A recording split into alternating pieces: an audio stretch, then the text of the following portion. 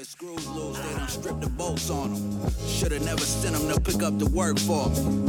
Sprayed the park and had my shit inside the car. Marcus Smart boy was shooting with a 36 on him.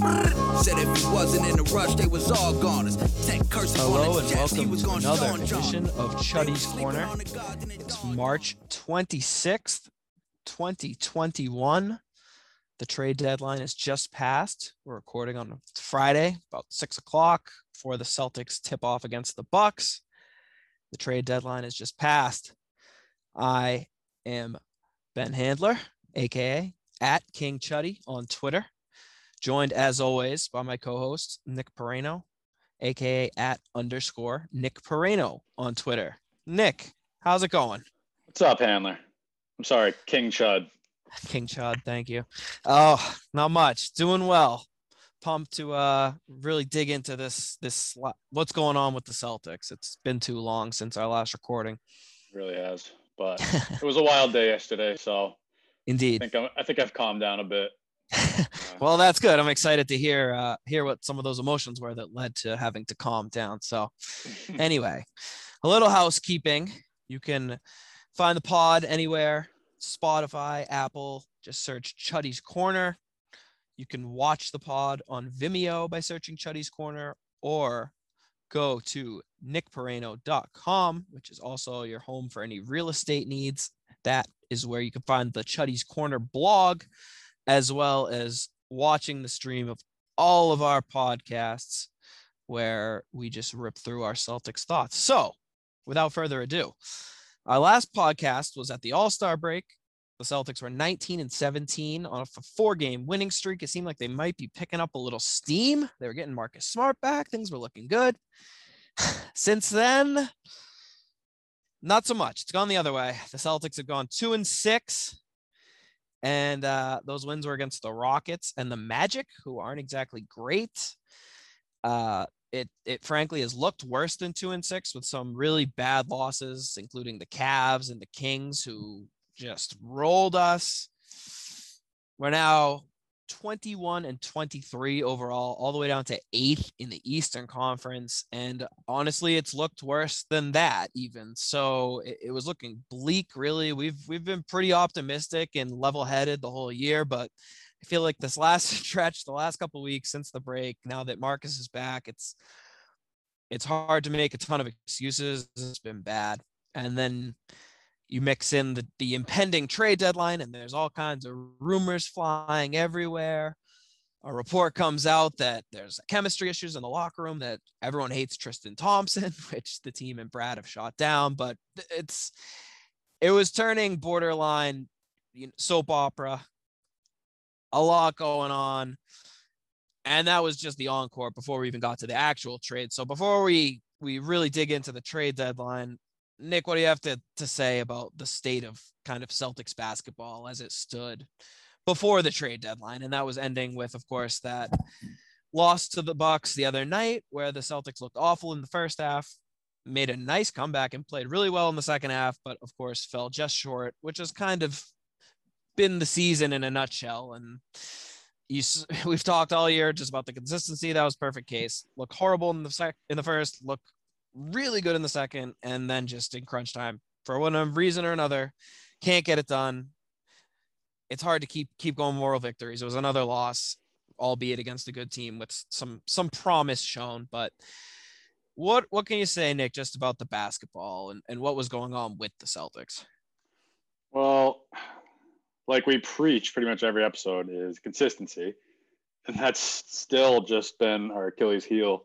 I know the last couple of years we've had inconsistency issues. I mean, we're, a young team still, so it's going to happen. But we've gone through ebbs and flows throughout the year where, we'll look great for a stretch, and then, we'll look awful for a few games. But the goods always outweighed the bad for the most part, especially during Brad's tenure.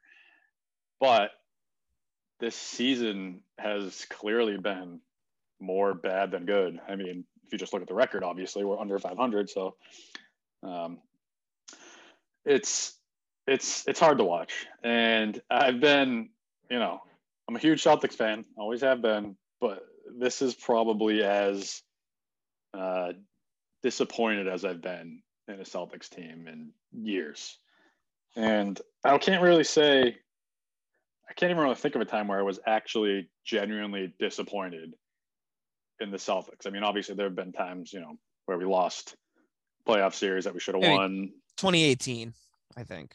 Yeah, maybe 2018. Yes. Yeah, that's fair. But still, but not like this. No, that was unusual circumstances, I guess. Sure. But yeah, that was obviously disappointing, but it wasn't like necessarily a surprise. This just doesn't make any sense to me. I mean, we don't have a great roster, but we have a good roster that's pretty top heavy in the East, which, isn't necessarily a powerhouse.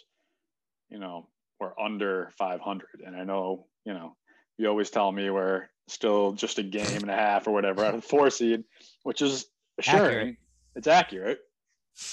But there should be some distance between us, and we should be in 4th. And there should be some distance between us and who's the 5th place team. I mean, right now it's, the Sixers, the Nets, and the Bucks, 1, 2, 3. And then everyone else is kind of within a game or two of each other. Yeah, it's actually the Hornets are in 4th place as of right now, and the Knicks are in 5th. So that would be your 4 or 5 matchup, and then the Hawks are 6th, the Heat are 7th, and like you said, there's a game and a half separating 4th from 8th. And then the Pacers are a half game behind us, and the Bulls are another game behind them. And the Bulls obviously just added Nikola Vucevic, an all-star, so they could be creeping as well. So basically there's 6 teams jumbled in there for really only two or three spots. If you're not, you want to avoid the playoffs, so you want the 4, 5, or 6 seed. And really, I think the real key is if you can't avoid one of those top 3, Philly, Milwaukee, Brooklyn. So I think the goal for all those teams is get into the 4 or 5, and you're going to have at least a winnable first round matchup. Yeah, absolutely. And I mean, that's where we should be. I mean, we're obviously not good enough to be one of those top 3 teams. Even if we were playing at our, ceiling, I don't even know if we'd be, a top 3 team this year. But, we should be at least, 5 games above 500. I mean, that's, it's probably who we are. And this year, I mean, we should always be a 500 plus team with Brad and the roster that, Danny gives us. I mean, we're not these small market teams that, people, they're happy trotting out a lineup out there and having a couple of highlight dunks. Like, we should win games. And it's just been hard to watch. It's been really a lack of effort a lot of times and a lack of focus maybe. And I think, I actually think Danny was talking about it today. He was saying more or less that the focus has been an issue as far as, you can have 4 guys on the floor doing the right thing on defense, and then one guy loses focus and lets up an easy dunk or, a wide open 3. And, what could have been a good defensive possession turns into, an easy shot. So I think that basically what that sounds like to me is that everybody's not, 100% focused all the time, which, in a Brad defense, it's about doing what you're supposed to do, being where you're supposed to be, and, not breaking assignment. And that's just been one of our biggest issues. And I can't think of any reason why that's the case other than, I don't know. I mean, being young and lack of focus I don't know. I mean, it's just, I don't understand. I just don't understand why we look like this. Right. And like we said, there is a little bit of, difficulty with the roster. We're not as talented as we used to be. And to be honest, I never thought, well, it's not that I didn't think we'd miss Hayward, but I think we miss him a lot more than I thought. And not him exactly, but someone like him, like someone in that role that, hybrid wing, can set up an offense, shoot a little bit, pretty good passer, just kind of a solid all around wing. We have a depth issue at wing, and I think someone like that, which I'm sure we'll get to, Evan Fournier, I think probably does. does help in that situation. But that's pretty much where I'm at with the Celtics this year. I'm very disappointed. That's extremely fair. And I think, like you said, the missing Hayward part, they kind of spoke to that mistake yesterday at the trade deadline, which we'll get into. But yeah, it was pretty clear the roster has been imbalanced. And I think that's a large part of the explanation, is that losing Hayward by itself maybe wasn't that bad, but really just not even replacing him or his minutes with anything is, because that's been the issue. When Tatum or Brown sits, the next wing coming in is not really a good all around NBA player. The bench has been a disaster. So yeah, roster wise has been an issue. But like you said, the bigger thing to me, and the part that's so disappointing, is that it seems like it's just effort, and especially on the defensive end. Even on our worst days, the offense can go through some lulls, but I'm just never super concerned about the offense. We have so much talent, so many good scorers, and when we need to, we can run good, crisp sets. It seems like when we want a good shot, we can get one. So I've really never been that worried about the offense. Maybe, in crunch time or whatever, but it's really just been the defense, like you said, and it's things that are part of it, I think, is, the personnel are guys who a combination of aren't great players to begin with, and B, just Brad's system does not fit them, or it's too much for them. And it's hard. It's been, but the other part is effort. And that's the thing that's so troubling, because a lot of times we have good defenders on the floor, and it's mental lapses. Like you said, the amount of our inability at this point to rotate on defense. And it seems like when we're actually trying, we make a good rotation. Okay. We make another good rotation, a third skip pass, and a wide open shot. So you saw it in the Jazz game, and the Jazz are amazing at that. So it's okay. But then you see the Cavs and the Kings, it's like you swing the ball enough against the Celtics, you're going to get a good shot, because we're going to miss a rotation. We're messing up our pick and rolls. There's two guys going to the wrong guy. Someone's wide open. It's just the first half against the Bucks the other night. They were getting any shot they wanted every possession. And I know we like to switch everything, but it's something where I can't tell you how many possessions in the first half ended with Middleton ISO'd on Kemba, backing him down into a shot that he's just not going to miss. So you got Celtics fans out here saying, oh my God, Middleton is so good against us, blah, blah, blah. It's like, well, he was shooting all his shots against either Tice or Kemba. So at some point you either have to stop switching that, find a way to get through it, send him some help, something. But it's just been so tough to watch on defense. Like, the offense is there at times, but the defense, especially when it seems like we're really pushing and have the guys we want in there, something's still just missing. So yeah, that's been the toughest part. And I think hopefully it's just the guys we have are not really fitting this scheme. They either haven't figured it out, or they're just not really well equipped for it. So part of that is Brad has to probably adjust his scheme and adjust what we're doing more quickly before we're just getting smoked by the same thing over and over again like that, or something's got to give. But it also just seemed like they kind of didn't care, which was bad too. You didn't see much fire in these losses. You didn't see enough passion. The one guy you expect it from, and who you have seen it from, is obviously Marcus Smart. That's the one thing he's provided, a spark in that sense. And he and Tice having an animated exchange on the sideline seemed to spark some of the best defense the team has played all year. So dying to see more of that. Marcus is going to provide it, but at a certain point you need it from other guys. And I'm not calling out Tatum or Brown, because you can be obviously a Kawhi Leonard and lead your team, but you got to have more guys with care. And part of that is the roster construction, and that there aren't really veteran leaders in there who maybe have the gravitas to be able to yell at guys. Or it doesn't even have to be yelling, but you know what I mean? Just do something to show some passion, to show that you care. Want to see more of that too. And, a lot of this stuff just sounds like tired cliches, but at a certain point, when you keep losing the same way time after time, it's like something's got to give. And I don't know if that's hard fouling someone or something stupid like that, but just show me something. Show me that you're pissed off about all these losses.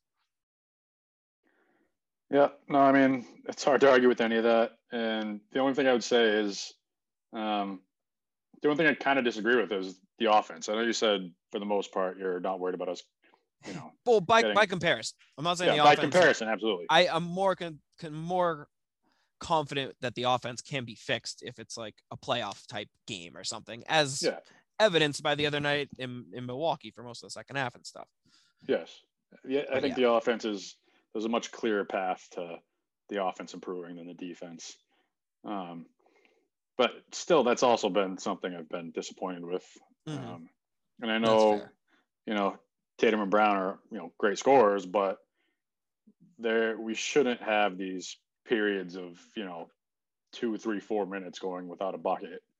I'm not blaming them entirely, but that's what your, superstar all-stars are supposed to be able to do for you. If you're in a scoring slump, they should be able to get you a bucket, get you the line, get someone the ball wide open. I mean, I know they're still learning how to make the teammates better, but, I'm not I don't expect them all to be, in their prime when they're, 23, 24. But, that's something they have to improve on, and still just, it's frustrating to see, knowing how good they are. I guess maybe I don't know if it's unfair expectations to think they should do that at this age, but it's just, it's something I would like to see some more of. I think we just don't have that person really that to run the offense through. Well, right. And I think the thing is that person should be Kemba Walker. So, I mean, I have a very hard time really blaming Brown or Tatum for much of what's happened this year. I think they've been completely overburdened.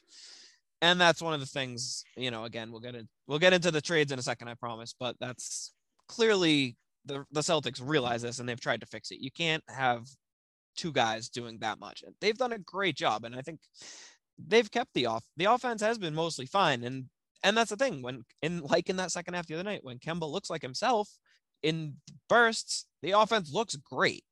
So I'm not really worried about Brown and Tatum as much as a lot of the times it's like we go on a nice run and then you say there's a lull, but it's like you look out there and the lineups we're asking these guys to carry sometimes. I looked the other night and it's, Teague, Tice, Shemi, Jalen, and Grant Williams or something. It's just like, how much can you ask one player to do? So obviously we needed another scorer, and we frankly need a lot more out of Kemba if we're going to be better than this. Because if Kemba's just looking like basically a role player and kind of sixth man type of spark, which he's been lately at best, then yeah, we have two stars need to be in the right role, and that just has not been the case for the Celtics. So that's the other thing, is it's hard to even assign blame other than Kemba's obviously, but it seems like that's just age and injury or whatever, or slumping. But the other guys, like, again, it's hard to pinpoint one guy and be like, this guy's killing us because he's not doing this. It's just a combination of the whole roster really not being what it needs to be. And when you say it makes no sense, it's like, when you really look back and analyze it, we've been blessed and lucky to have so much talent that we can overcome it. But at a certain point, we've lost in the last 2 years Kyrie Irving, Terry Rozier, Gordon Hayward, Marcus Morris, Al Horford.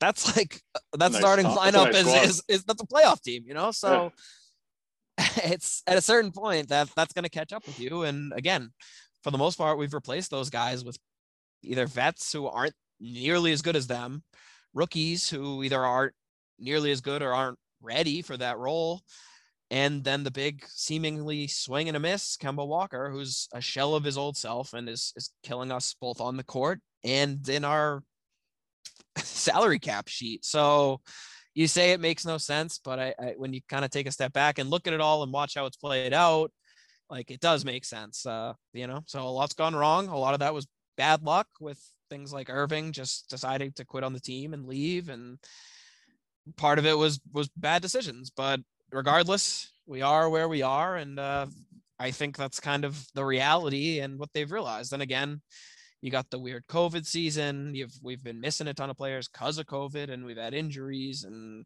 no home court, blah blah blah. So I'm hoping we'll look back on this in a few years and be like, wow, that was what a fluky season because of all that shit. But at this point, I don't think you can just bank on that anymore. No, I don't think anyone should be using, that excuse. And I don't think anyone is really, but no, it's, we're all in the same boat. All the teams are in the same boat. So I know it's all different circumstances for each team, but for everyone's playing with what they got, and right. We're just not playing well enough. No, that's accurate. So I think we've kind of dwelled on the past. Shall we move on to the trades that went down and how things are going to be going forward? Yeah, I'm ready to go. All right. So like I said, a lot of smoke at the deadline, as there always is with the Celtics. A million rumors. Think this guy's leaving, this guy's coming, this and that. At the end of the day, what actually happened? The Celtics traded Jeff Teague and 2 second-round picks, along with a good chunk of our Hayward traded player exception for Evan Fournier from the Orlando Magic.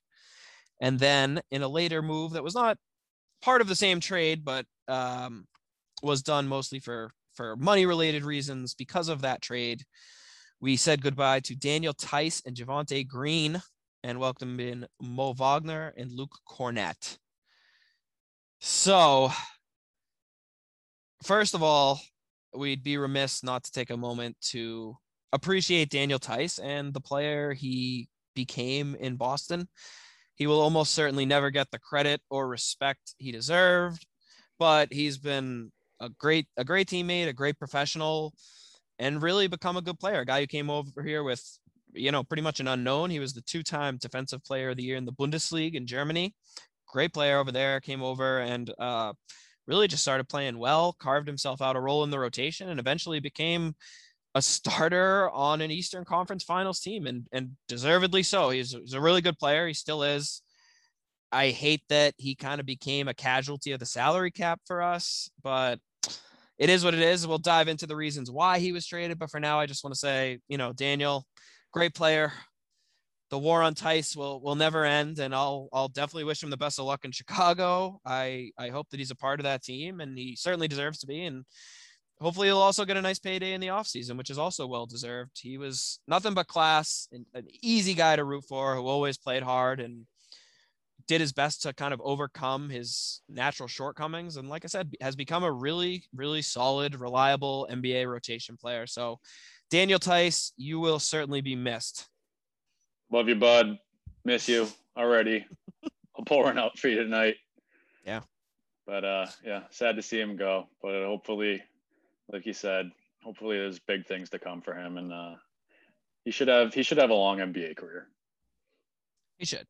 And it's sad that it basically came to this because of really just mismanaged assets, that we had to trade him out of necessity. We basically had to salary dump him, which sucks because he's still a really good player and he was our starting center. And obviously this is another reflection on poor signings in the past, and Tristan Thompson for the full mid-level at basically making double what Theis is making. Obviously, we tried to dump we tried to dump Thompson, and clearly no one wanted him, so it ended up having to be Theis, which sucks and is unfair to him, like I said, and I think a lot of people are confused, but it's the sad reality that it had to happen because he was at least a player that someone would take on with a $5 million expiring deal, and we weren't going to be able to pay him, and now we have too many centers as it was. So again, poor Theis, really good player. I think he'll help Chicago, and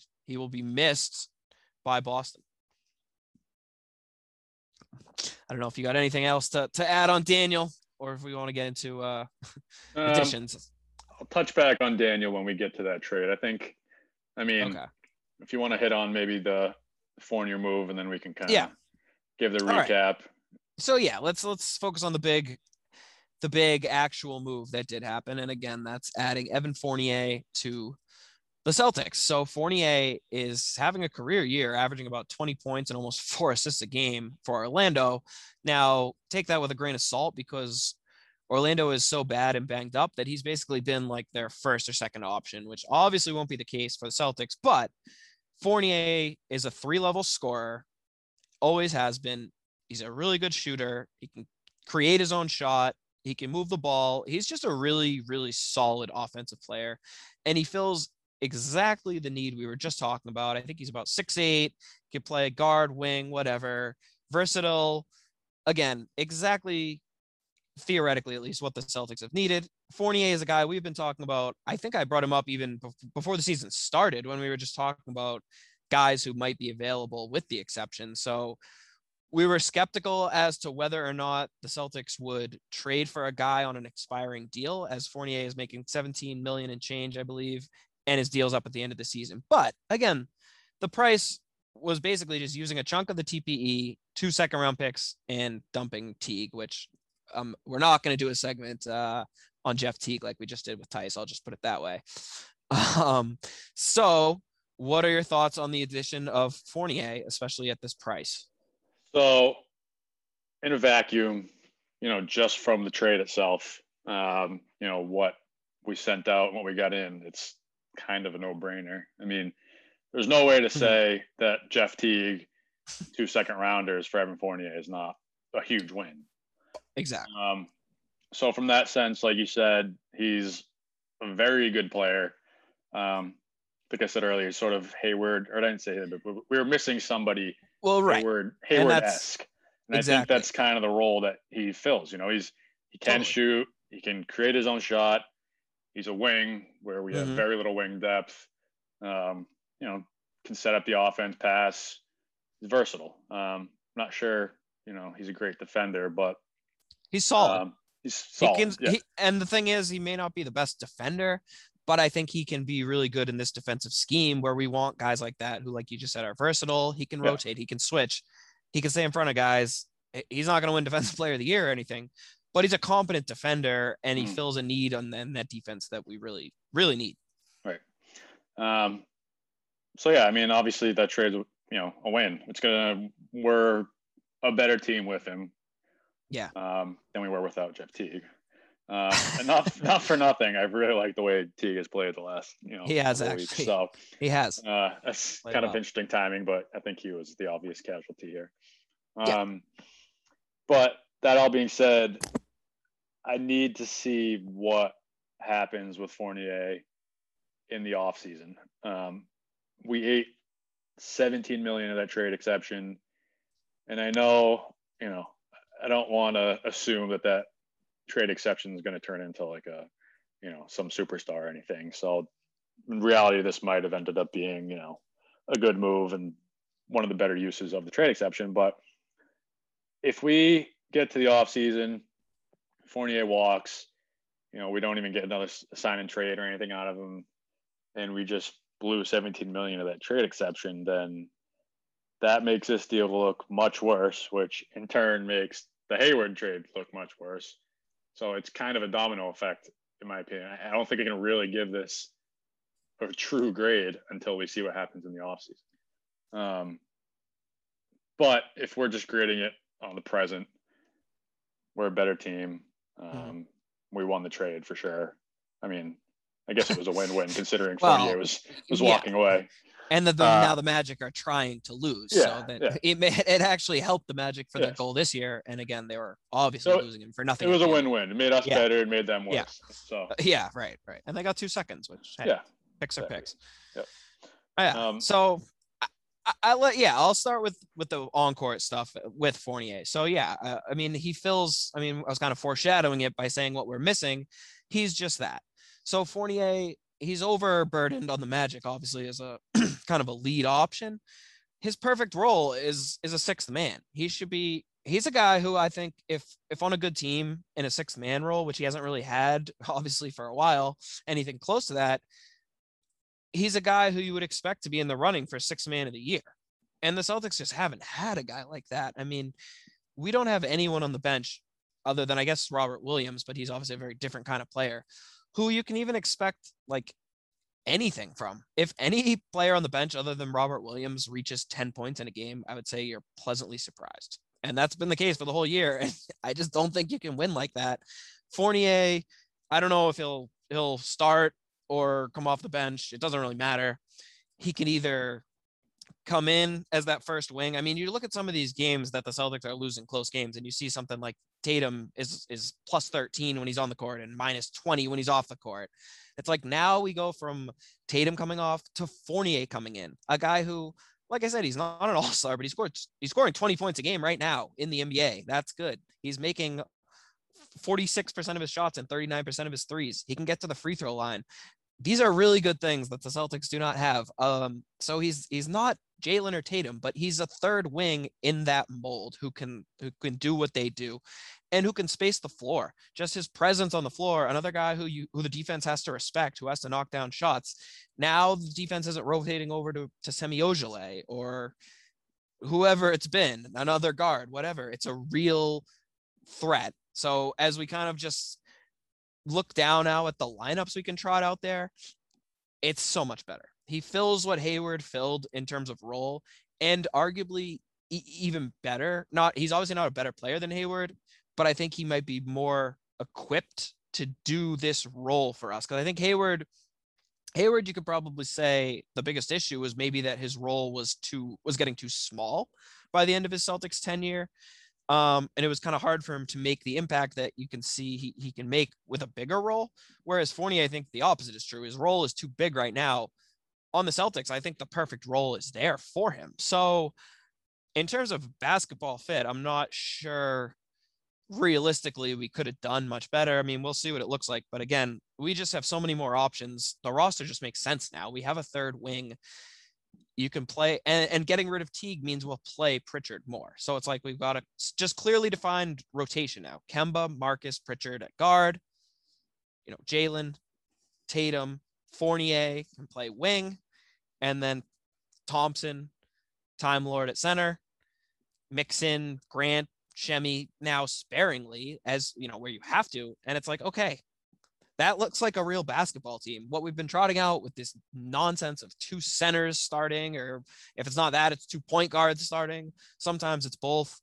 Now we actually have a real NBA roster built for the current state of the NBA in 2021. We can run out 3 wings at a time. Like we can run out a defensive lineup with Smart, Fournier, Tatum, Brown. That's really good. And Robert Williams, that's a great lineup.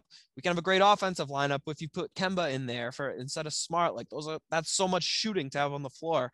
This is just a luxury that we did not have. And it's, in a sense, I guess, kind of sad that just adding Evan Fournier seemingly does that much for the roster, but it really does. I think anyone who's disappointed by the move or was expecting bigger, I think you'll be pleasantly surprised to watch and kind of see how good Fournier is and how much he does help in the short term.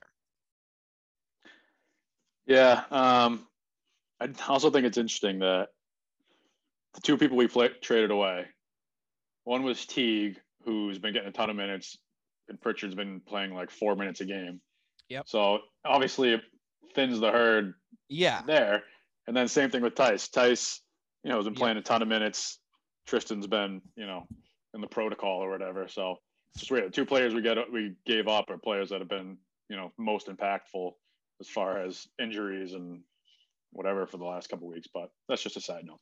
Well, I think it's also, there's something to that in Danny, maybe not like intentionally doing this, but I think part of this is almost forcing Brad to play the young guys. Now. Yeah. Time Lord and Pritchard pretty much have to play. We'll see if we buy someone out, but no, it's like you got to play these kids now. There's no more dicking around with 3 centers and way too many guards. Like, part of it is conceding that the signings sucked that they made. But again, we're not dwelling on the past. We're in the here and now. So I'd rather him admit that he made a mistake than just continue to push it down our throats. So. Well, exactly. So the Fournier signing was huge. One other thing, the Fournier trade addition. I think now in the right matchups, which I think a lot of them will be if the Celtics ever play meaningful games against good teams this year with this lineup, but they can now do kind of what we always wanted last year with the best 5 lineup with Hayward. You can now do that in theory with Fournier. If we're not facing like a Joel Embiid type, you can run out Kemba, Marcus, Fournier, Brown, and Tatum, which is a really impressive lineup, offensively and defensively, really, other than maybe not so much Kemba on defense. But I'm definitely feeling a lot better than I was about the state of this year's team than I was the other day, which is certainly not saying much, but I think now this is a team that can and at least make a run and hopefully get back to competing for the playoffs and hopefully looking at a round one matchup we hope we can win. Maybe that's too optimistic, but I'm hopeful. I'm hopeful that Fournier can really help and is really the right kind of piece, and that we have so much talent. Like we kind of said at the beginning, it's almost confusing. They're this bad. I don't think they necessarily needed like a huge fix. And we'll see. As in what otherwise looked like a lost year, now we get kind of an audition of what Fournier looks like. So I'm excited to watch it. Yeah, I agree with all that.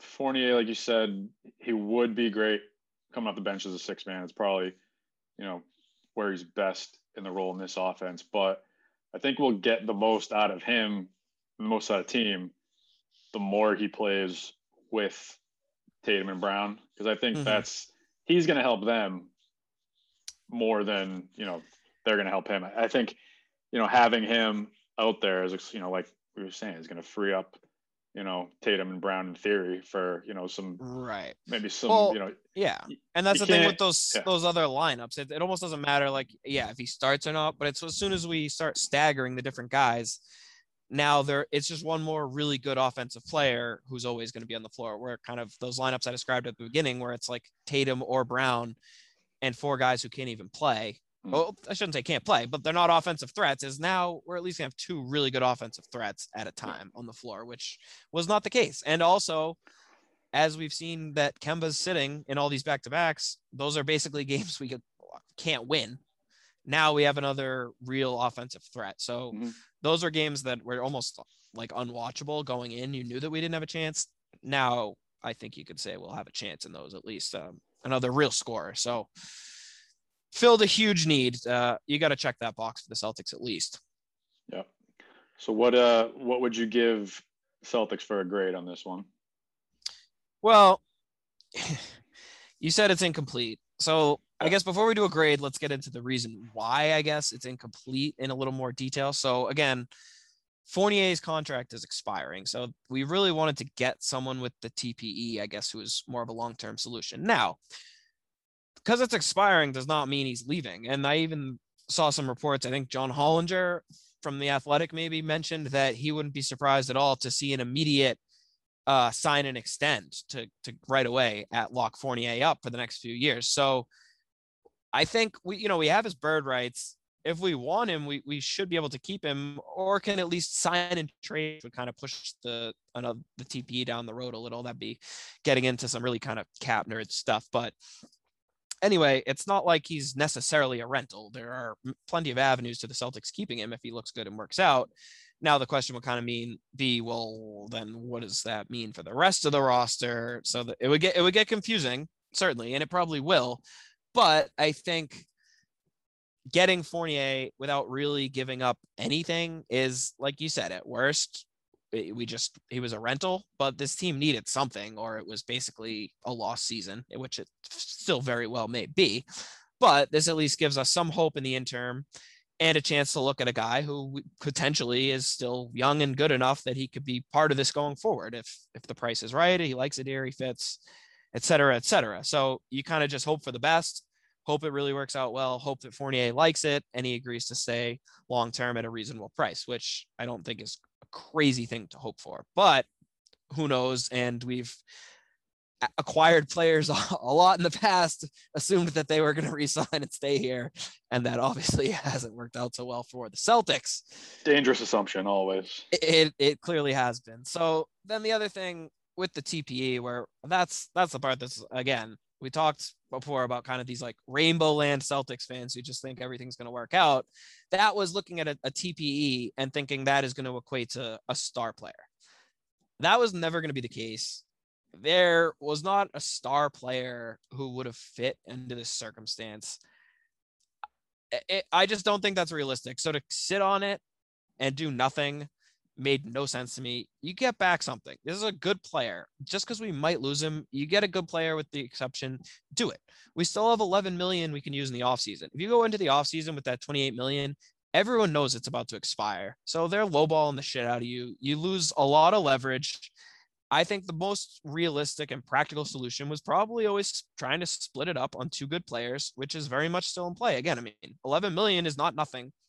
It's a nice traded player exception to have going into the offseason. So we kind of just kicked the can down the road. We got better at present, and we still have largely the same options come this offseason. Again, we lost the traded player exception, but I, I'd be pretty surprised if the offseason shows up and something emerges where I'm saying, oh man, I really wish we had that whole 28 million exception. That would be the difference in us getting this star player. Like, I just don't think that's a realistic scenario. So to be like lamenting not using it on a star or not saving it for a star, I just think is a risky business. And you take the sure thing right here, where who knows what it'll be, but at the very least it's something, because letting that exception expire or getting into a position where it's so close to expiring that you're settling for something you really don't want would have just been an absolute nightmare scenario. So I really can't be too upset about using that.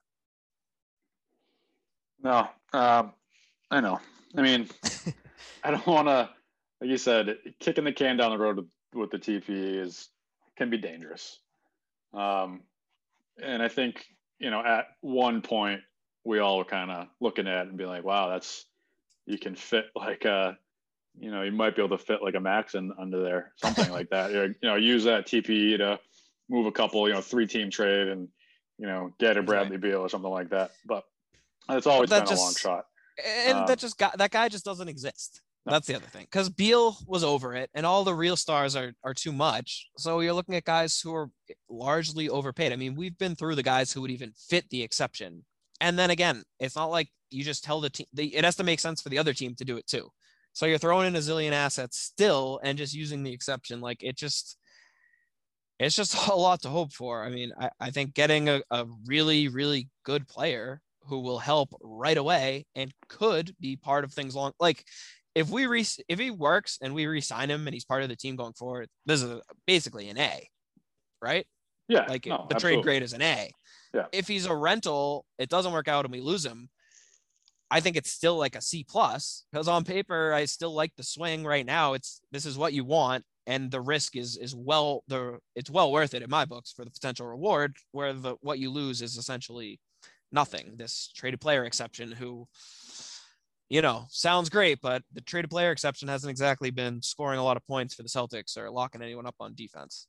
Yeah. And even if we do lose them, I want to see this turn into something, whether it's him or re-signing or, sign a trade or something. But right, I do think there's something to be said for Danny showing maybe a little bit of confidence in the team. Mm-hmm. I know he hasn't made a trade deadline move in a long time. So, and there were many other reasons, those years as are this year, but, I think there's something to be said for, saying, hey, I still think you guys are good enough to make a run.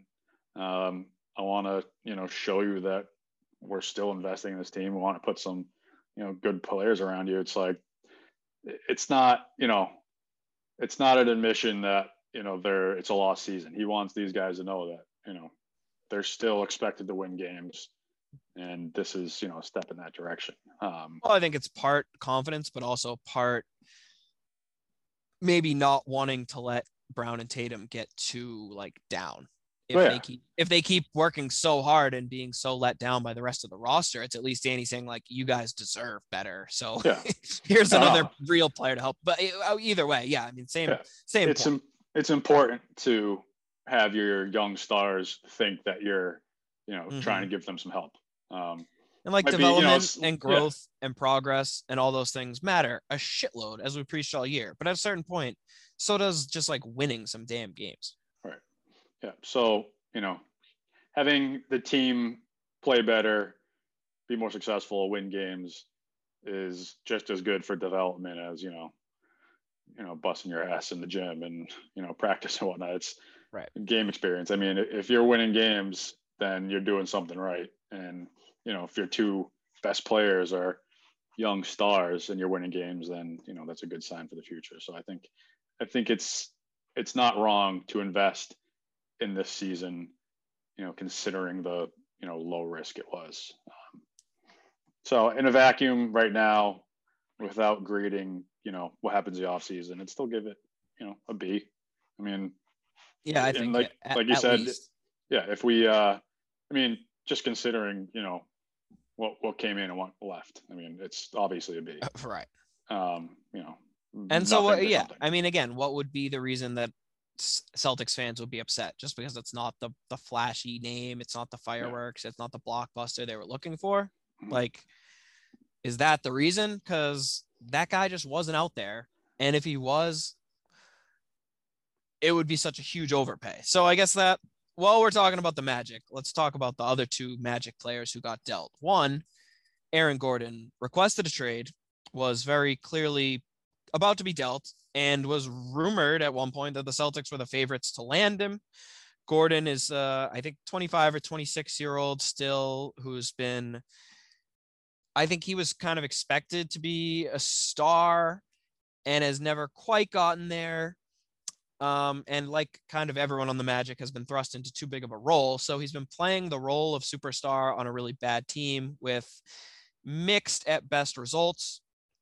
The kind of theory with Gordon is that he's still so young and has so much talent and does so many things well that a change of scenery with some talent around him and, not having to be the main guy, we'd see a great Aaron Gordon. So how did you feel, I guess, about the Celtics not getting Aaron Gordon? How excited were you about the prospect of Gordon? How realistic did you think it was? And like, how much do you think he would have helped? Do you think we really missed out, or are you not worried about it? I would have liked them to make that move. I think he would have been a good fit. He's maybe somewhat would have filled somewhat of that role that Fournier is filling for us. But obviously it would come at a higher price tag. It was Gary Harris, RJ Hampton in a first. So, I mean, for us, I don't know what that is. Nesmith, Grant in a first, something like that. I don't know. I mean, it's no. So here's the thing, I guess. The Celtics, what they offered, at least that what we know they offered, is one first-round pick and Aaron Nesmith. Right. So we didn't need to match the salary for Gordon because of the TPE. Right. So, and he has Gordon makes, I think, 18 million ish and has 1 year left after this at 16 million. So he signed for another year, which obviously makes him more appealing. And then he's the bigger name. He's younger, obviously. He's a really good defender. He's kind of like a stretch 4, I would say, at this point in his career is probably his best role, but he can defend the elite wings in the NBA. Really good, versatile defender is probably his best strength. He can knock down open shots. He's a good cutter. He could be a screener. He can make some plays. I think you just don't want him as your premier playmaker. So I think people have kind of probably overhyped Aaron Gordon in the past few weeks based on the idea of Aaron Gordon, because we haven't really seen what I think his reputation is. Is that fair? Like, he's been a okay to good NBA player. He's never really been solid. So I think you're kind of banking on a lot of things all working out, which I think is a reasonable bet. I'm not saying he can't achieve that. He's just had a horrible supporting cast and been overburdened in Orlando. So I think the hype around him is probably a bit much, but I think he certainly is a really good player who would have filled a big role for us. Again, it just comes down to, they preferred that deal to a first and Nesmith. How much more are you willing to go? I think the rumor out there, at least, is that Orlando demanded Marcus Smart. The Celtics obviously laughed that off. I don't think there was ever a chance. And I mean, Ainge just said that was just, there was never a chance Smart was getting dealt, which put my heart to at ease a little bit, just because it's so easy to get scared. But that, I mean, in my opinion, that trading a first Smart and Neesmith for Gordon would have been like unforgivably bad move by Ainge. So I'm assuming you agree with that, but I'm not sure. No, yeah, I wouldn't do that if Smart was included. Okay. So if that was the only option, then obviously I'm not doing it. But I just feel like that package, would you have thrown in another first? Like, at what point is it like, Jesus, we're giving up 2 firsts and a guy we just drafted in the first, so almost 3 firsts for Aaron Gordon? Like, I think you almost have to take a step back at a certain point and be like, Jesus, are we just falling in love with like the idea of this? I don't know. Yeah, it's tough. The way I've looked at it this whole time is like, if we're trading the TP, or we're using some of the TP, I want to get someone back with some term. Mm-hmm. Even if it was, someone older, just that we just have for, this year, next year, someone like a good tradable contract, like George Hill. I think we talked about that before, but this just seemed like it would have been a good move for us now and for the future. Just considering, I'm talking about just adding Aaron Gordon. Right. 25, obviously. Like you Yeah. said, he's been a disaster of a team his whole career. It's not the best, the best run organization. Never really had good supporting cast. So you'd think in theory, come to the Celtics, good coaching, good management. Maybe you get the most out of him, and that's still not. I don't think he's ever going to be an all-star or anything, but he's a good defender, good offensive player. He can help us on both ends, and we at least get him next year. And I'm not sure what he would demand in a extension, but it'd be nice to know we have him next year, and then we can at least see what happens. If we're not going to keep him long term, then we still have him under contract that we can move him for something. I don't know. But that's just in a vacuum. Call me crazy. Yeah. But I think if you take aside the extra year of the deal, like, I'm not sure just adding Gordon would actually help the present team more than just adding Fournier. That might be a hot take, but I just think based on needs and what they bring, like, I think where Gordon ended up in Denver is like almost a perfect fit for him. He's going to go play alongside Jokic. He's what they needed. Like, they needed a replacement for kind of Jeremy Grant, that kind of bigger wing who's tough, can mostly do the gritty stuff that Denver doesn't have, and kind of let Murray, Jokic, and to a lesser extent Porter Jr. be the shows on offense. And Gordon will just shoot wide open shots and cut for dunks off passes from Jokic. Like, he's now couldn't be in a much better role. So he's probably going to look really good. And you Celtics fans are going to be, oh, Danny's such an idiot. Where it's like, no, Aaron Gordon is just now in the perfect role for Aaron Gordon. I would have loved to see him in Portland too. Like, teams like that who really needed the wings and defense and a little more size. Whereas the Celtics really needed like a true wing and a scorer. So I don't know. In more of a featured scoring role, which is what Fournier will have, like, I think Gordon obviously would have really helped us too.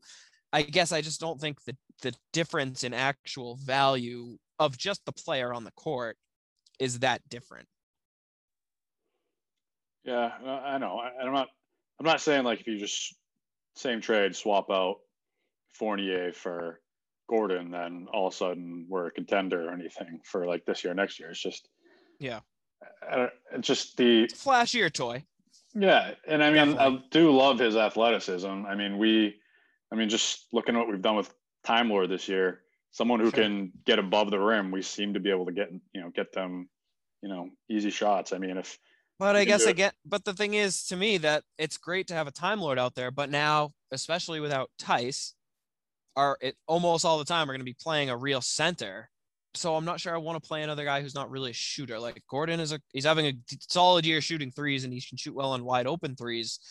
But if you're counting on him to I think again, the spacing's not great. You want him probably either in the corner or the dunker spot. And it's like, I don't know. I don't know. He's a good player. Don't get me wrong. I guess I'm not convinced. I don't think he would have looked as good on the Celtics as he probably will look in Denver, but he still probably would have looked better than he did in Orlando. Right. And he's definitely going to look great in Denver. I mean, that is a great fit for him. So they're going to be fun to watch. Yeah, I'm excited about that. So I don't know. I mean, I would have taken either of them. The idea of Gordon, originally I wasn't a huge fan of, and then just slowly started growing on me. And then, eventually got to the point where I was like, wow, we're really going to get him. I'm excited. And then it just didn't happen. But well, and I think that's kind of the thing is everyone talks themselves into something, and then you're kind of like, wow, we're really going all in for this guy, huh? So again, I think if you just look at what we would have had to give up, which is looking like, again, let's assume that we could have upped their deal by adding another first. That's Neesmith, a guy on a first year of a rookie deal, who's at least, he hasn't shown a lot, but he's at least an asset. Yeah. And 2 first-round picks, which are assets. So that would be not like draining our war chest for Aaron Gordon, but fairly close. So the fact that we didn't give up any of our young assets, which again, calling them assets is probably generous, but players who could at least be traded, and keeping all of our first-round picks going into the offseason while still getting a player who really helps us, I think could end up being a really good thing. Whereas if it was Gordon, it would kind of be a lot more of like, okay, now this is, we've got a lot tied up in this. We've got a lot invested in this current iteration of the team. So they better be damn good because we don't have a ton more wiggle room to make moves. Yeah. And I mean, just comparing it to also the Vucevic trade, which that's what I was going to get to next. Yeah. Too. I mean, he got, it was Wendell and 2 firsts for him. So, I mean, Smith and 2 firsts for Gordon. I mean, he's not worth the same, Vucevic is, an actual stud of a player. Right. Gordon, is younger, obviously. I think Vuce has another 2 years under his contract, but, he's 30 years old. But, he's a good player. He's, all-star caliber. Has been good for a long time. So I don't know if Gordon is worth the same sort of price tag as Vucevic. So, I mean, I think, that would have been hard to justify, but I don't know. I think it was a good deal for Denver. I think it makes sense for them. They needed the help. They need to get over the hump somehow. Hopefully this helps them. Yeah, no, I agree there. And so then to go into Vucevic, who was more the smoke wasn't there surrounding Vucevic, which that one kind of was out of left field. I didn't think Vuce was going to get dealt. Yeah. But it came out that the Celtics were in on him. They made a bid, and what it came down to is Orlando really wanted a solid young piece who was kind of like a foundation of the trade.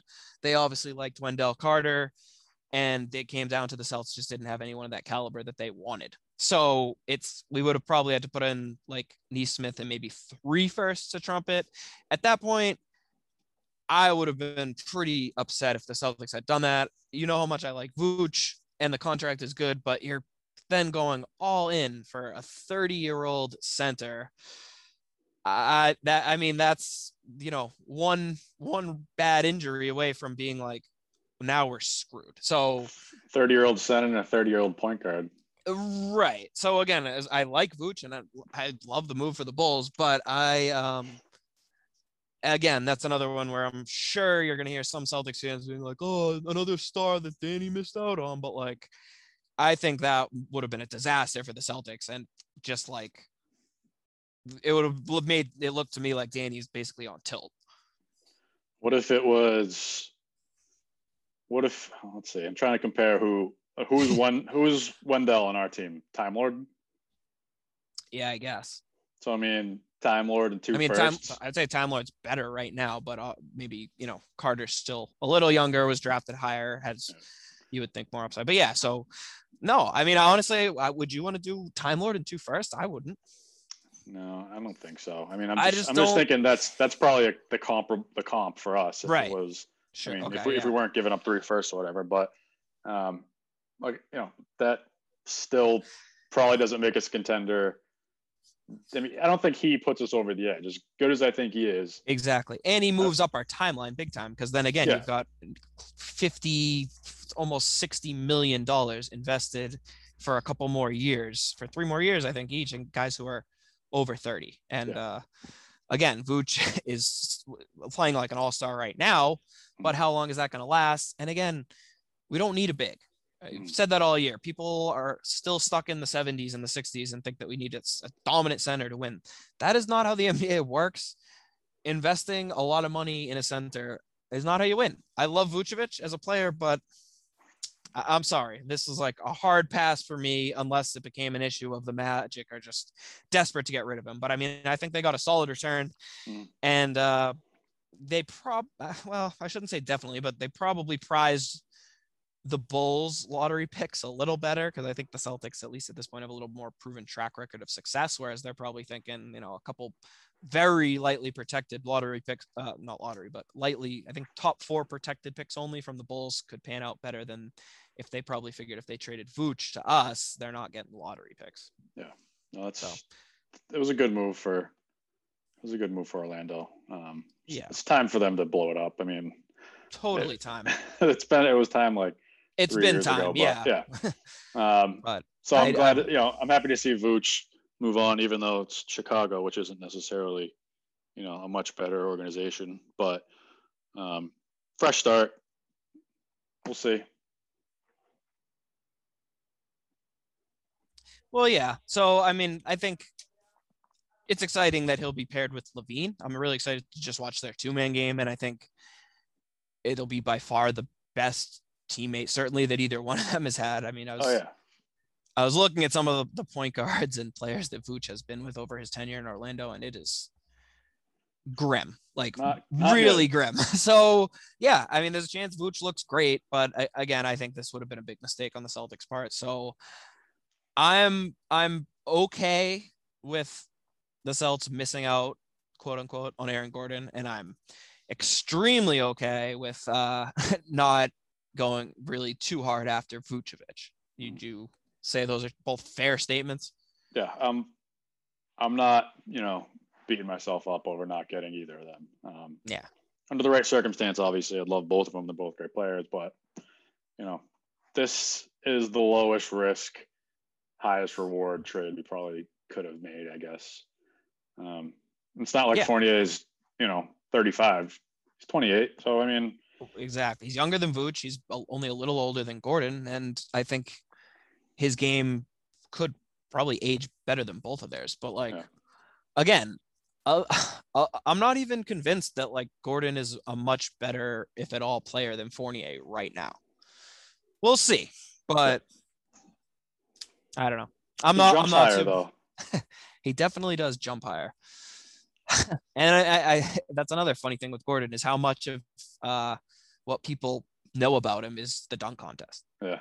And how much has that kind of helped perception of him, that people recognize, oh, I remember that guy. He did the under both legs dunk. That was the coolest thing I've ever seen. I did think he was going to be – I thought he was going to be Blake Griffin coming out of college. Well, yeah, that's the thing. Everyone did. But at a certain point, usually lottery picks who seem like – I don't want to call them a bust. That seems harsh. But guys who kind of didn't pan out, and then another team convinces themselves, oh, well, he was a lottery pick a few years ago. It just kind of rarely works out. So again, I think he can be a really, really good role player. And I think he's found the perfect role in Denver, but I'm fine with not making him this huge prize, because I don't think he is really exactly what we needed. Yeah. All right. Yeah. So was there anyone else who got dealt yesterday that you were kind of disappointed we didn't grab, thought we could have made a move for, or were just, scratching your head? There weren't a lot of huge names, I guess, who got dealt other than the entire Magic team, but anyone catch your eye that made you shit, I wish we were in on him? Nothing like that to that extent. Obviously I would have loved to have Norman Powell. I don't know if we had the chips to make that work. Yeah, that would have made sense. I don't think so. And he's another guy who's going to get a huge payday. Yeah. He's basically expiring. He's obviously going to decline that option and get a huge payday. So, I wasn't. I guess just on paper, I would have loved the player. I love him, but it was never realistic. It was never realistic. Yeah. Anything? No, I mean more guys that you were thought disappointed Danny didn't push for.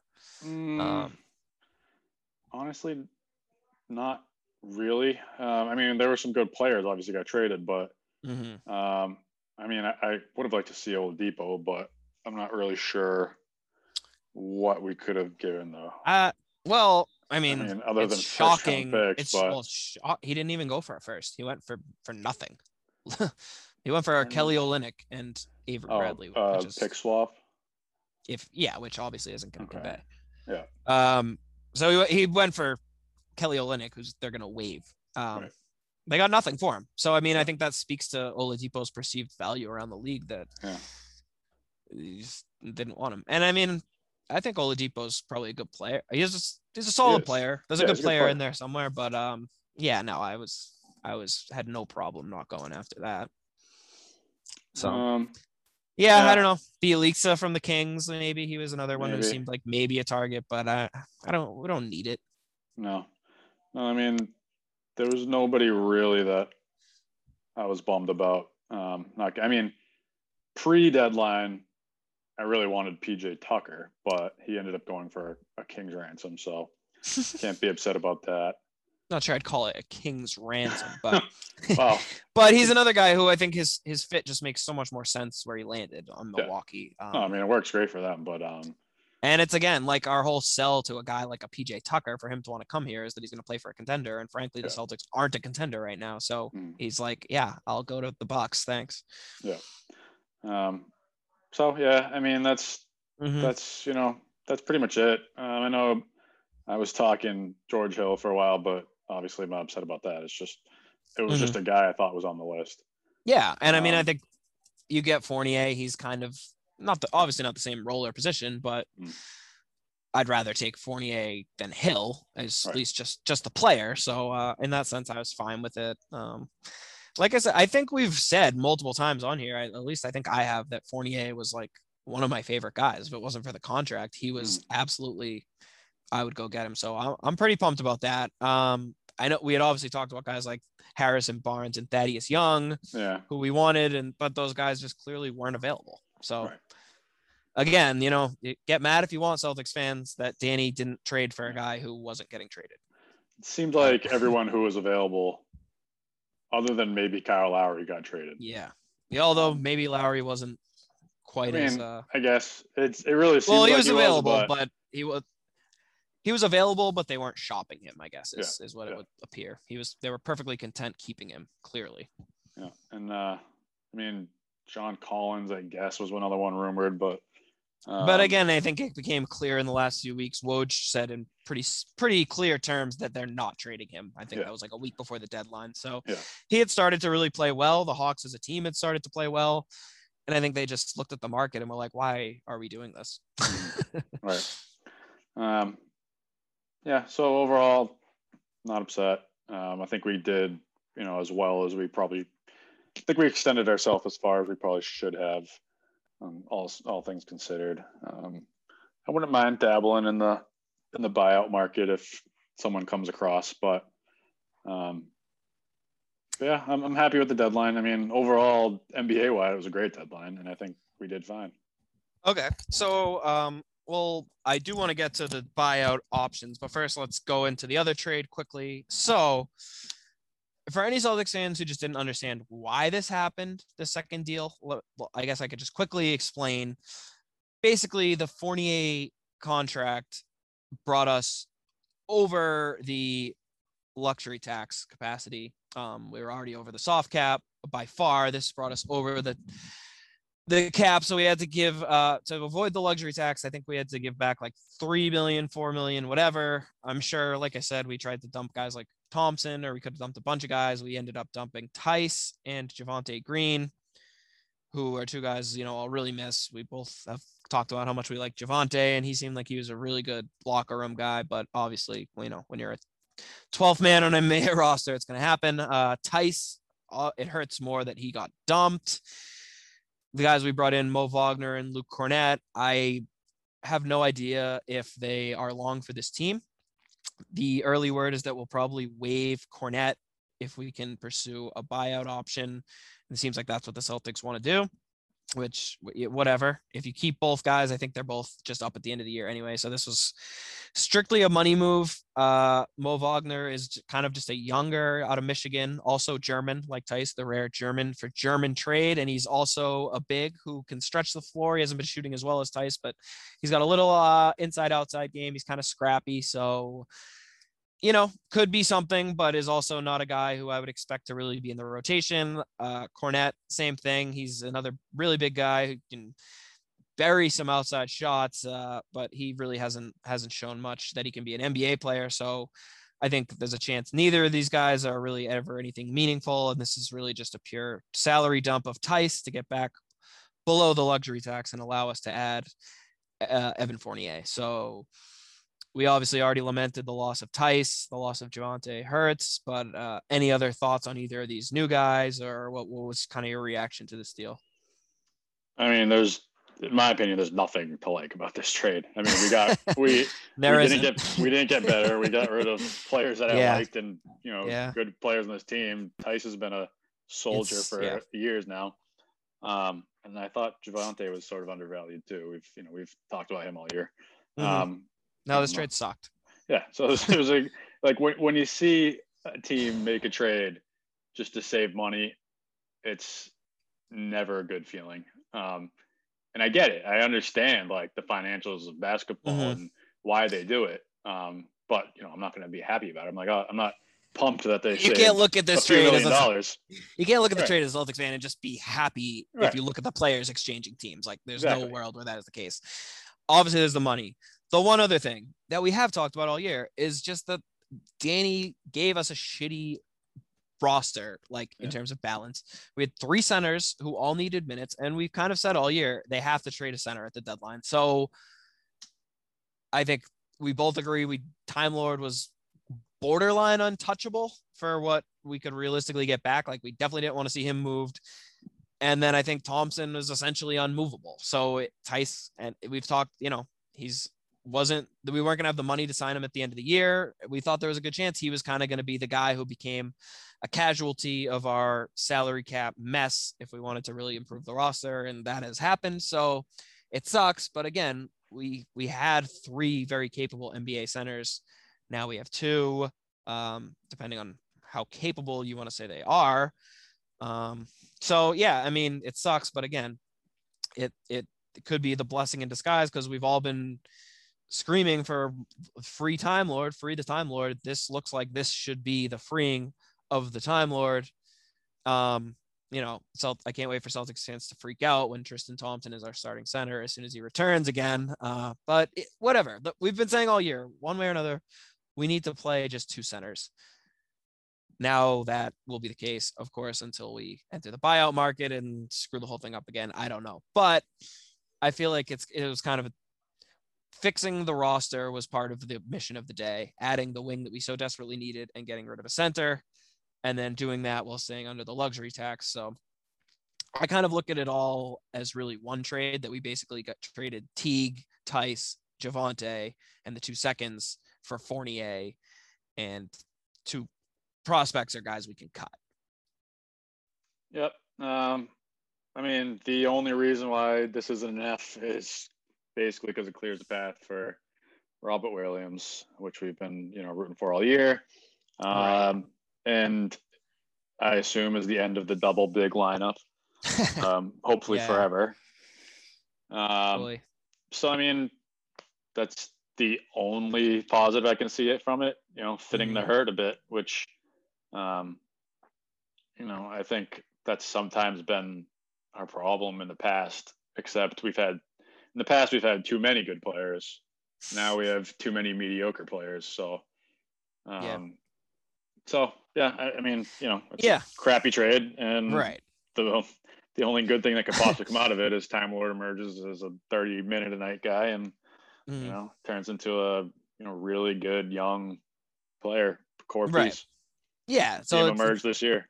Yeah, it's easy to be mad losing Theis, but again, we've been saying all year that they needed to fix the roster, and that we probably weren't going to bring Theis back. So it's like it sucks when it happens, but I think we both knew that it kind of had to happen and would eventually sooner than later. You wish that there had been a world where we could have somehow dumped Thompson, I guess. But Mm. again, Thompson is fine in the right role. We've driven this into the ground. But if we get Thompson back, it sounds like, the players and Brad really, really pushed back against this report that he was a bad locker room guy. So, maybe that's even could become kind of a rallying point for the Celtics, that they get pissed off that, hey, people are saying we don't like each other. No, fuck that. We like each other a lot. So I don't know. Again, trying to spin it optimistically there, but all in all, other than it sucks to lose Tice, but kind of a necessary evil, I guess, here. So moving on to the buyout market now, because that is the word that the Celtics, if they can get a buyout, they will waive Kornet and bring someone in. The names that we know, obviously, we've been talking about Andre Drummond all year. There was just a report by Mark Stein that the Celtics are very much in the mix to add Drummond. Well, I guess first, let's say, where do you stand in terms of, would you like to see us buy someone out? If we do, is there anyone specific you'd want to go for? Do you have a list? Or is there any prediction you think will happen? Or what what should the Celtics be looking for on this buyout market, if anything? I mean, the names out there, the only one that, I like the idea of LaMarcus Aldridge. I know he's kind of a shell of himself, but I think he can offer something that we don't have.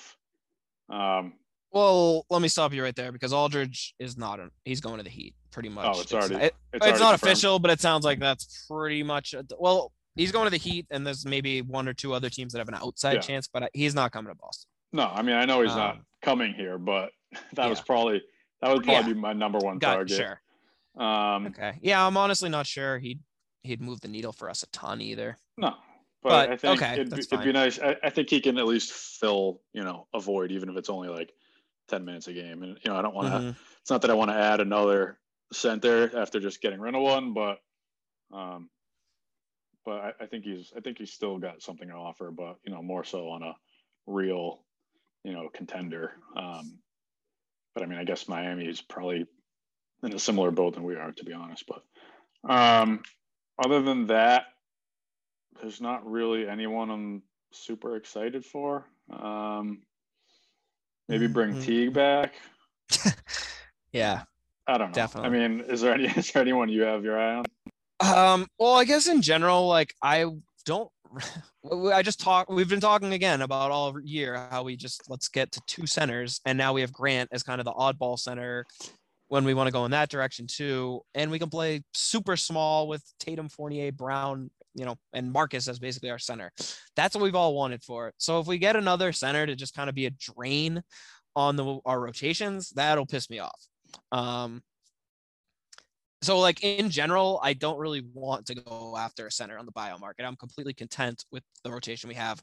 I would rather go for like another wing or someone if it was a buyout, like Otto Porter Jr. If he gets bought out in Orlando, which so far I haven't heard that he will, but he was, just kind of another casualty of the trade, the Vooch trade, to make the money work. If Orlando buys him out, I would love to take a shot on a guy like Otto Porter. He's, you could argue at this point, like a poor man's Aaron Gordon almost. So I think someone like that makes more sense to me, or, this is probably a dream, but maybe Wayne Ellington could get bought out by Detroit, who's a guy that I wanted us to trade for. So I'm much more interested in something along those lines. Austin Rivers, maybe on an even lesser scale, but I'm not so much looking at the big man market for the Celtics for the reasons we just discussed, and we've really been talking about all year. Like, we finally fixed the center long problem. We're going to bring in another one. Now, if the idea is bringing in Drummond and he's just going to like take Thompson's role, and you just think Drummond is just a better Thompson, like, fine, I guess. But if we bring in Drummond and we're back to the same nightmare, watch us trot out Drummond, Tristan Thompson starting lineup. Like, I feel like we just saw this movie in Cleveland and it sucked. So I don't want it to happen. If he does come here, it better be like to completely replace Thompson in the rotation. I'm scared that won't be the case. If we are going to go for a big on the buyout market, though, I would rather give us at least some optionality as a stretch big, because we obviously just lost Tice. So, hey, give me the reunion with our boy Kelly Olynyk. Why the hell not? He's about to get bought out. You can stick him on the end of the bench. It's not going to be like a Thompson where you like have to play him. There will be games where you can sit him, but he's a solid backup big guy who can shoot the three ball really well, run dribble handoffs. Like, you talk about something we don't have, but we could actually get. Like, I would take Kelly back here on the roster in a heartbeat. I always liked Olynyk. I know how much it would piss off some other of our friends and Celtics fans, so that would give me some amusement as well. And I think he could be really helpful. Yeah. What do you think of the Olynyk reunion, which is I what will actually really probably do like that. will happen? You know, that'd be classic Celtics. Everyone gets their hopes up for Drummond, and then he predictably at the last minute goes to the Lakers or Nets, and we end up with Olynyk. Like, that seems like probably the most likely outcome, right? I'd be very happy if Olynyk comes back. Yeah. I mean, he's not a guy that really cares about anything, really. I mean, he goes out there and he plays. Other He than doesn't care. housing burritos. Right. So you put him at the end of the bench, he'll play Yeah. when you call on him, and if not, he won't play. But yeah, he can. He does the little things, no matter how like gross it looks. He contributes. He does. No, Even talking about reunions, I would consider Avery Bradley if he gets bought out too. I don't know if he's going. He's not. But I don't think he's gonna get bought out. No. But I don't think so. I mean, I guess you never know though. With that Either Rockets team, either say way. either But way. yeah, I'd prefer. But I mean, someone in that mold, like an Avery Bradley type, is who I'd rather have. Yeah, I mean, I guess he's only on a 1-year deal, so he could get bought out. We'll see. But no. I don't know if they can buy him out. Anyway, whatever. Probably not going to happen. One other guy who I think is super underrated that actually did officially just get bought out, Gorgui Dieng from Memphis, who I think could do a little rim protecting and is a sneaky good 3-point shooter. So Yeah.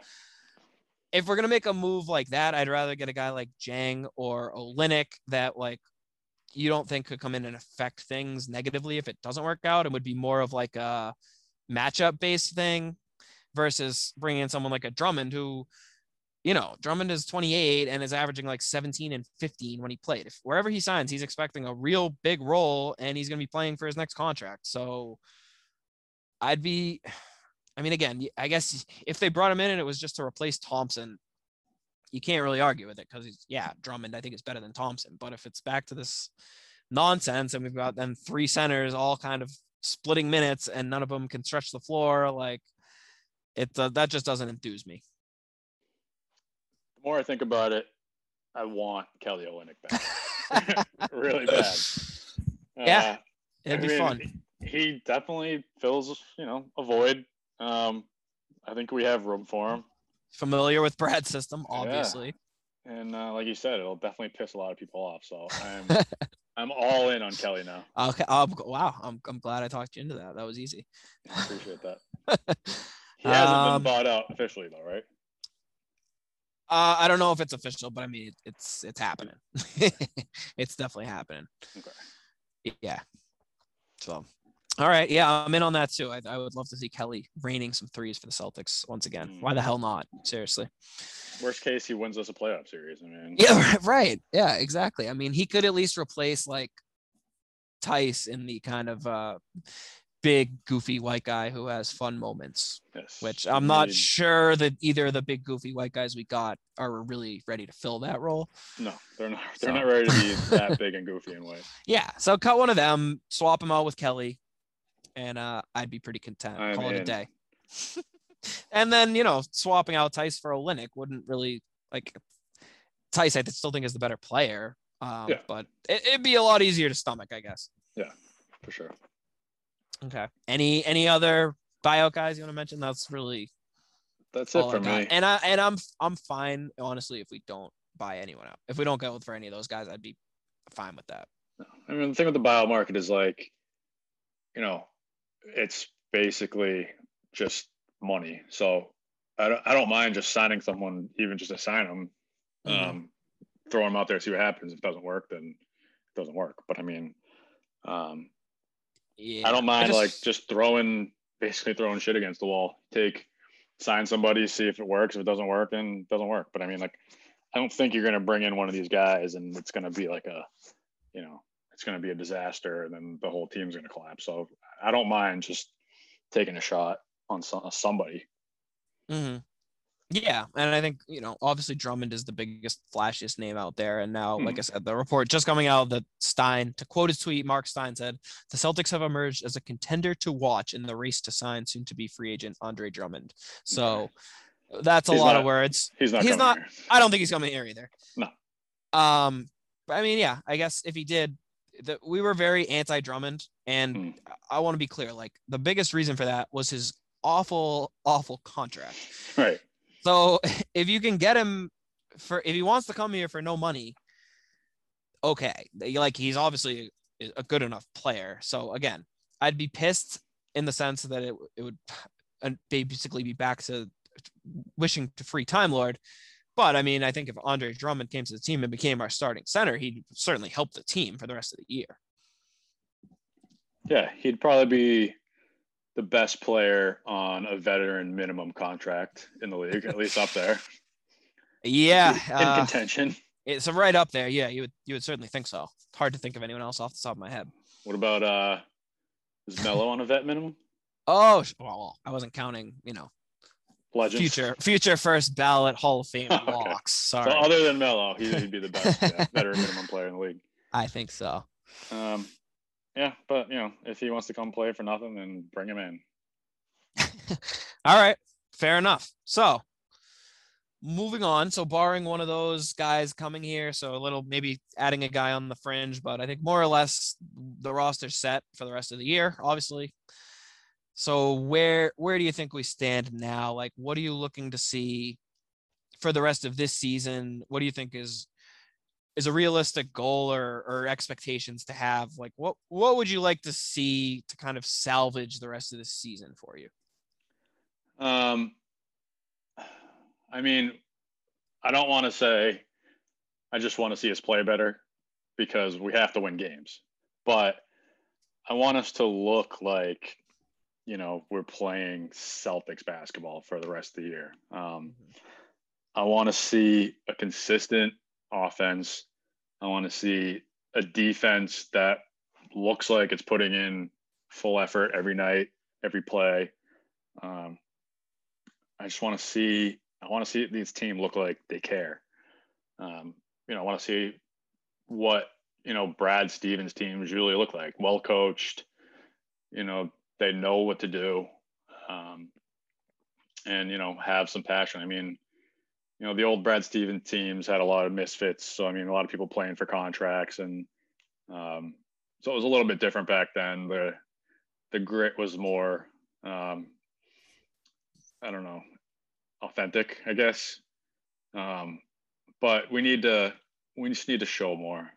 If we finish out the season, 4 or 5 seed, 6 seed at worst, outside, if we finish above the playing round, and look good doing it, then I'll be happy. If the young players continue to play well, maybe you see a little bit more leadership out of Tatum and Brown, and just a more clear rotation, I guess. Obviously, it's going to be forced to clarify a little bit just because of who we've gotten rid of. But yeah, I mean, I just want to see us look like a Celtics team, and be fun to watch and easy to root for again. Because right now it's not fun to watch. I have not been having fun watching this team. So I don't know if that's like a cop out, just saying I want us to play better, but that's pretty much it. I want, if I can watch a game, be like, we put in an honest effort, we look good for 48 minutes. Yeah. Just look yourself in the mirror. Say you've done an honest day's work. Exactly. That's like, for real. That's I all. know. That's what I want to see. I know. And obviously, maybe be the 4th, 5th seed and win a round. I mean, you get in the playoffs. Who knows what happens? You get an injury, and I mean, we're always in the Eastern Conference Finals, so Right. Yeah, I know. Watch us end up in the Eastern Conference Finals again. But Right. no, I think you used a lot of cliches, but it really is it kind of just does come down to that. Like, I want to get back to being a team that other teams didn't want to play. Like, we've always been that on defense. And like you said, it's been a lot of guys who are playing to kind of with a chip on their shoulder to prove something. Well, now it's like, at this point, let's play for some pride. Like, let's show some pride that we're better than what our record reflects. Let's go out. Let's strike some fear into people again. Let's get after it defensively. Bring some tenacity. Just, we've always been a top 10 defense under Brad. We're not even close. Like, let's just buckle down, put in the effort, give me a good 48 minutes a night, and that's enough. Like, the players are there, the talent is there. That will lead to win. If you show up and give me 48 good minutes, I obviously, all the same stuff. I want to see the young guys keep progressing, this and that. But now, yeah, I just want to see it translate. I want to see us play hard for 48 minutes, keep up our intensity on both ends, play crisp basketball, and yeah, just be that team that can strike fear into other teams. Like, more so than the seeding, just let us go into the playoffs believing. Give me a chance. Give me a reason to believe. And then, yeah, what that equals out, like you said, perfect world. If all goes well, I'd love to get a 4 or 5 seed, a winnable matchup. But beyond that, yeah, I just want to be playing well. I want to get into the playoffs, and I want us to go to play confidently and aggressively and make the other team work, not just roll over. Where in these other games, it's been like, even where we show moments, that Nets game, the Jazz game, it's like we're playing them and they're like, ooh, wow, that's nice. But they're like, okay, that was cute, but like we're gonna win now. Yeah. So that sucks, and that hasn't been the feeling really in so long for the Celtics. So I just want to get back to, like I said, that team that we know can play hard and go toe to toe with anyone. So it's probably not going to result in a title this year, but let's get back to like feeling positive about the future at the very least. Because right now it's like Celtics fans are so down, they think that it's over, like which obviously is crazy. But in the past, even when the season hasn't ended the way we wanted to with the title, we've felt every reason for optimism. Let's at least get back to there. Yeah, and I think more to clarify my point, let's get back to the point where we're consistently beating teams that were better than, clearly. Yeah, that's a start. Not losing to awful teams. Right. And then being competitive against, the top of the league. I mean, let's just these bad teams, just show them that we're better than them. Just, run them out of the building like we always used to. Every time we played a bad team, it was like, all right, we should win this game. This year, it's like, who knows what's going to happen? We could win by 20. We can get blown out by 20. Right. And you just feel like we have no shot against the good teams. Right. Yeah. And there hasn't been a game in 5 years maybe where I thought we had no shot. And now it's pretty much every, elite team. I think we have no shot at this game, which is just sad. Just show me that we have a chance every night. That's all I want. Yeah. Show me that they believe. Go out there and play like you believe you're better and play like that. And then I'll start believing again. Exactly. All right. Kind of depressing, but hey, we're all about the optimism going forward. The past is the past. New team.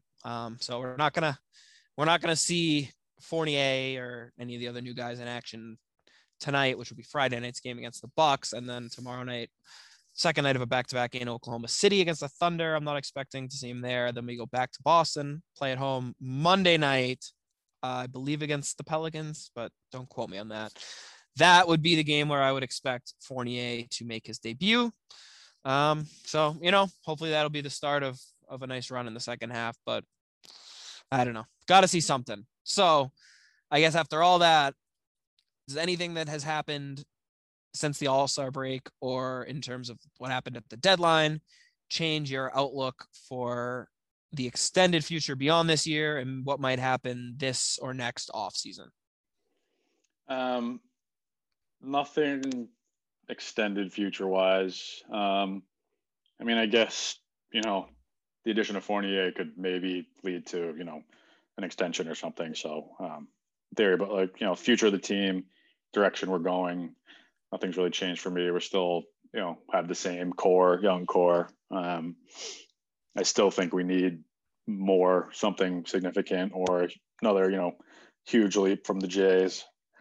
This year, I think last time we talked, we were pretty much in the same place as far as outlook for this season. I think it's the same, just try and finish strong.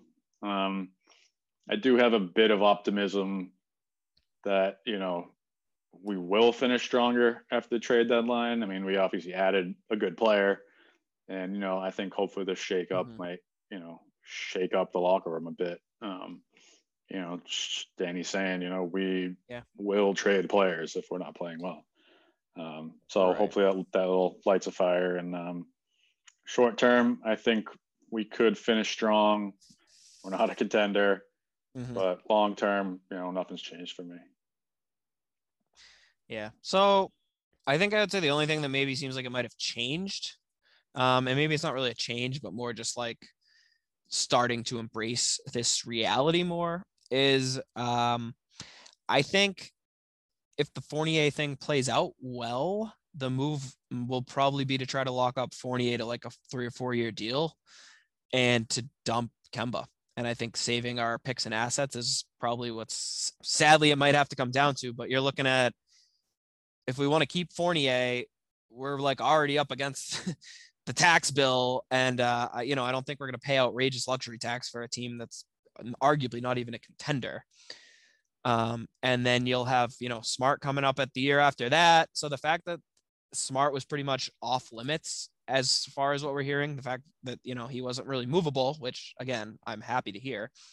And the fact that we got someone who on paper is a rental leads me to believe that maybe they're coming to grips with, like, we are going to have to get off this Kemba Walker contract at the end of this year. And if that means we have to attach a first round pick to it, well, they preserved all their picks at this deadline. So now they can do that and still have some flexibility.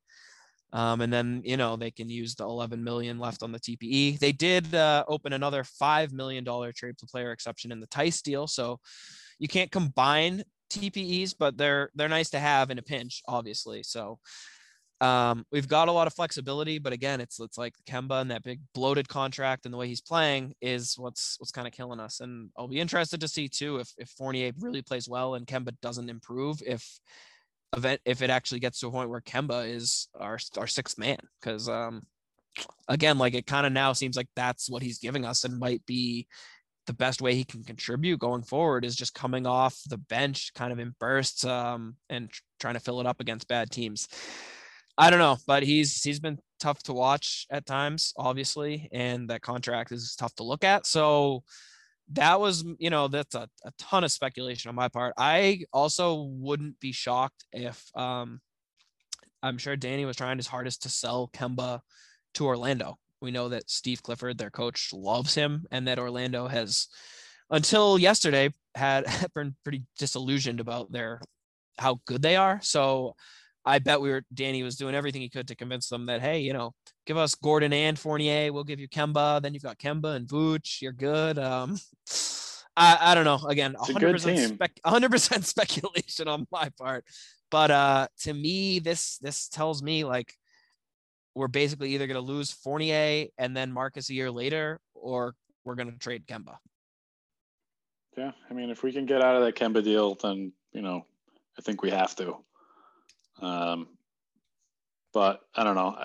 I don't know. The reason why I don't know if that's changed is because I don't know if we can. So if we, I think more it's if we had used a bunch of assets in a deal, then we're probably less likely to. Whereas now we've got all those firsts, so we could dump Kemba with a zillion picks. Like, a Brad Beal is obviously a dream scenario, but whatever it takes, maybe it's a 3-way deal. Kemba's our money. We take in a star and give $1 million draft picks out, and whoever the hell else anyone wants. But it's like, we can still do something like that. So that's the other thing that we didn't really mention. We have in past podcasts, but if we had gone with 2 or 3 first round picks and a guy like Nesmith in a trade for Gordon, or even more for Vooch, then that takes us out of sweepstakes for any Brad Beal, Karl Anthony Towns, whatever next star wants out. Whereas now we're somewhat positioned, and, if things keep going well, you'd think people would want to come play alongside Tatum and Brown if we can kind of turn this around, the 2 young stars. So I'm glad in the sense that option is at least still on the table as well. Makes sense to me. I'm on board. Sign me up. All right. Well, I think that pretty much sums up what's going on with the Celtics. It's a nice like state of the union for the team, where we're at. We're getting right up on tip off for tonight's lovely Celtics Bucks game. That should just be a joy to watch. Got two other quick kind of hot takes, not necessarily trade related, but just Celtics related that relate to this season for you.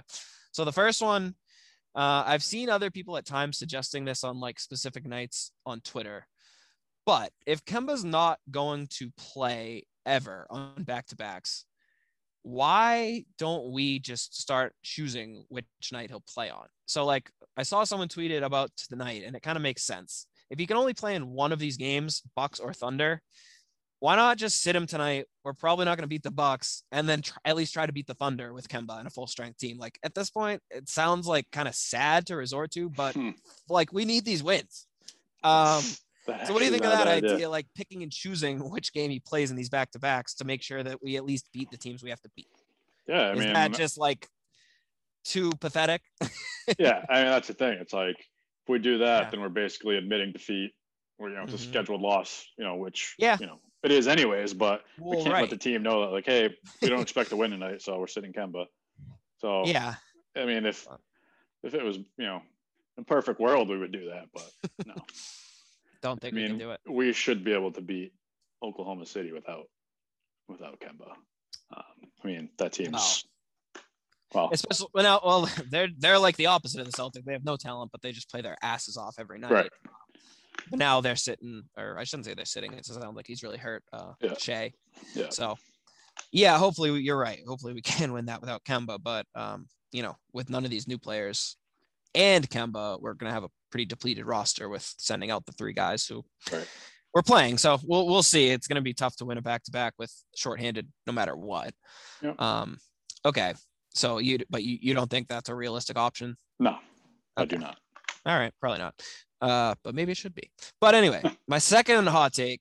I wish I'd thought of this earlier in the year, and it was something we could have done. But the traditionalists are gonna hate this take. But we go to other arenas, and they're just always like bumping awesome, usually sweet rap instrumentals in the background when their team has the ball. And I think that helps. I just think it's better to play basketball if you're jamming out to awesome music in the background. And then in contrast, the other team gets the ball and it's silence with no fans. That's how it's been. So I know the Celtics usually are above that because we have such good fans, but with no fans, I think we should have changed that. And I think it's a major missed opportunity to not be way more over the top with the music. I think it just leads to good energy, good vibes, and it's easier to get in a rhythm and really be flowing through the game if you got sweet background music. So I wish the Celtics with no fans have been doing that all year, the way that I hear it in a lot of other arenas. I think it could provide a small enough difference that, when we're losing so many of these damn games in clutch time, fuck it. It's easier to go on a big run and blow out a team when you got awesome music in the background and everyone wants to make shots and they're dancing and whatever. So like I said, the old heads are going to absolutely hate this take, but I think it was a missed opportunity. And I think it's not too late. I know fans are going to be back now the next home game in a very limited capacity, but I would still do it. Yeah. I mean, I'm all for that. I mean, there's no real downside. I mean, who are you going to anger? The old 80-year-old Celtics fans who are mad about this team anyways. I already hate that in our arena we're still so stuck in the past. I don't think we play any songs other than Welcome to the Jungle. Yeah. And I don't think we've added a new song to the in arena music in 40 years, which again, it's fine when you have a packed house every night and the fans provide all the noise. But this year it's been try it. Try and give us a spark. It can't possibly hurt. Yeah, I mean the team is obviously not always having fun, so let's give them some fun music.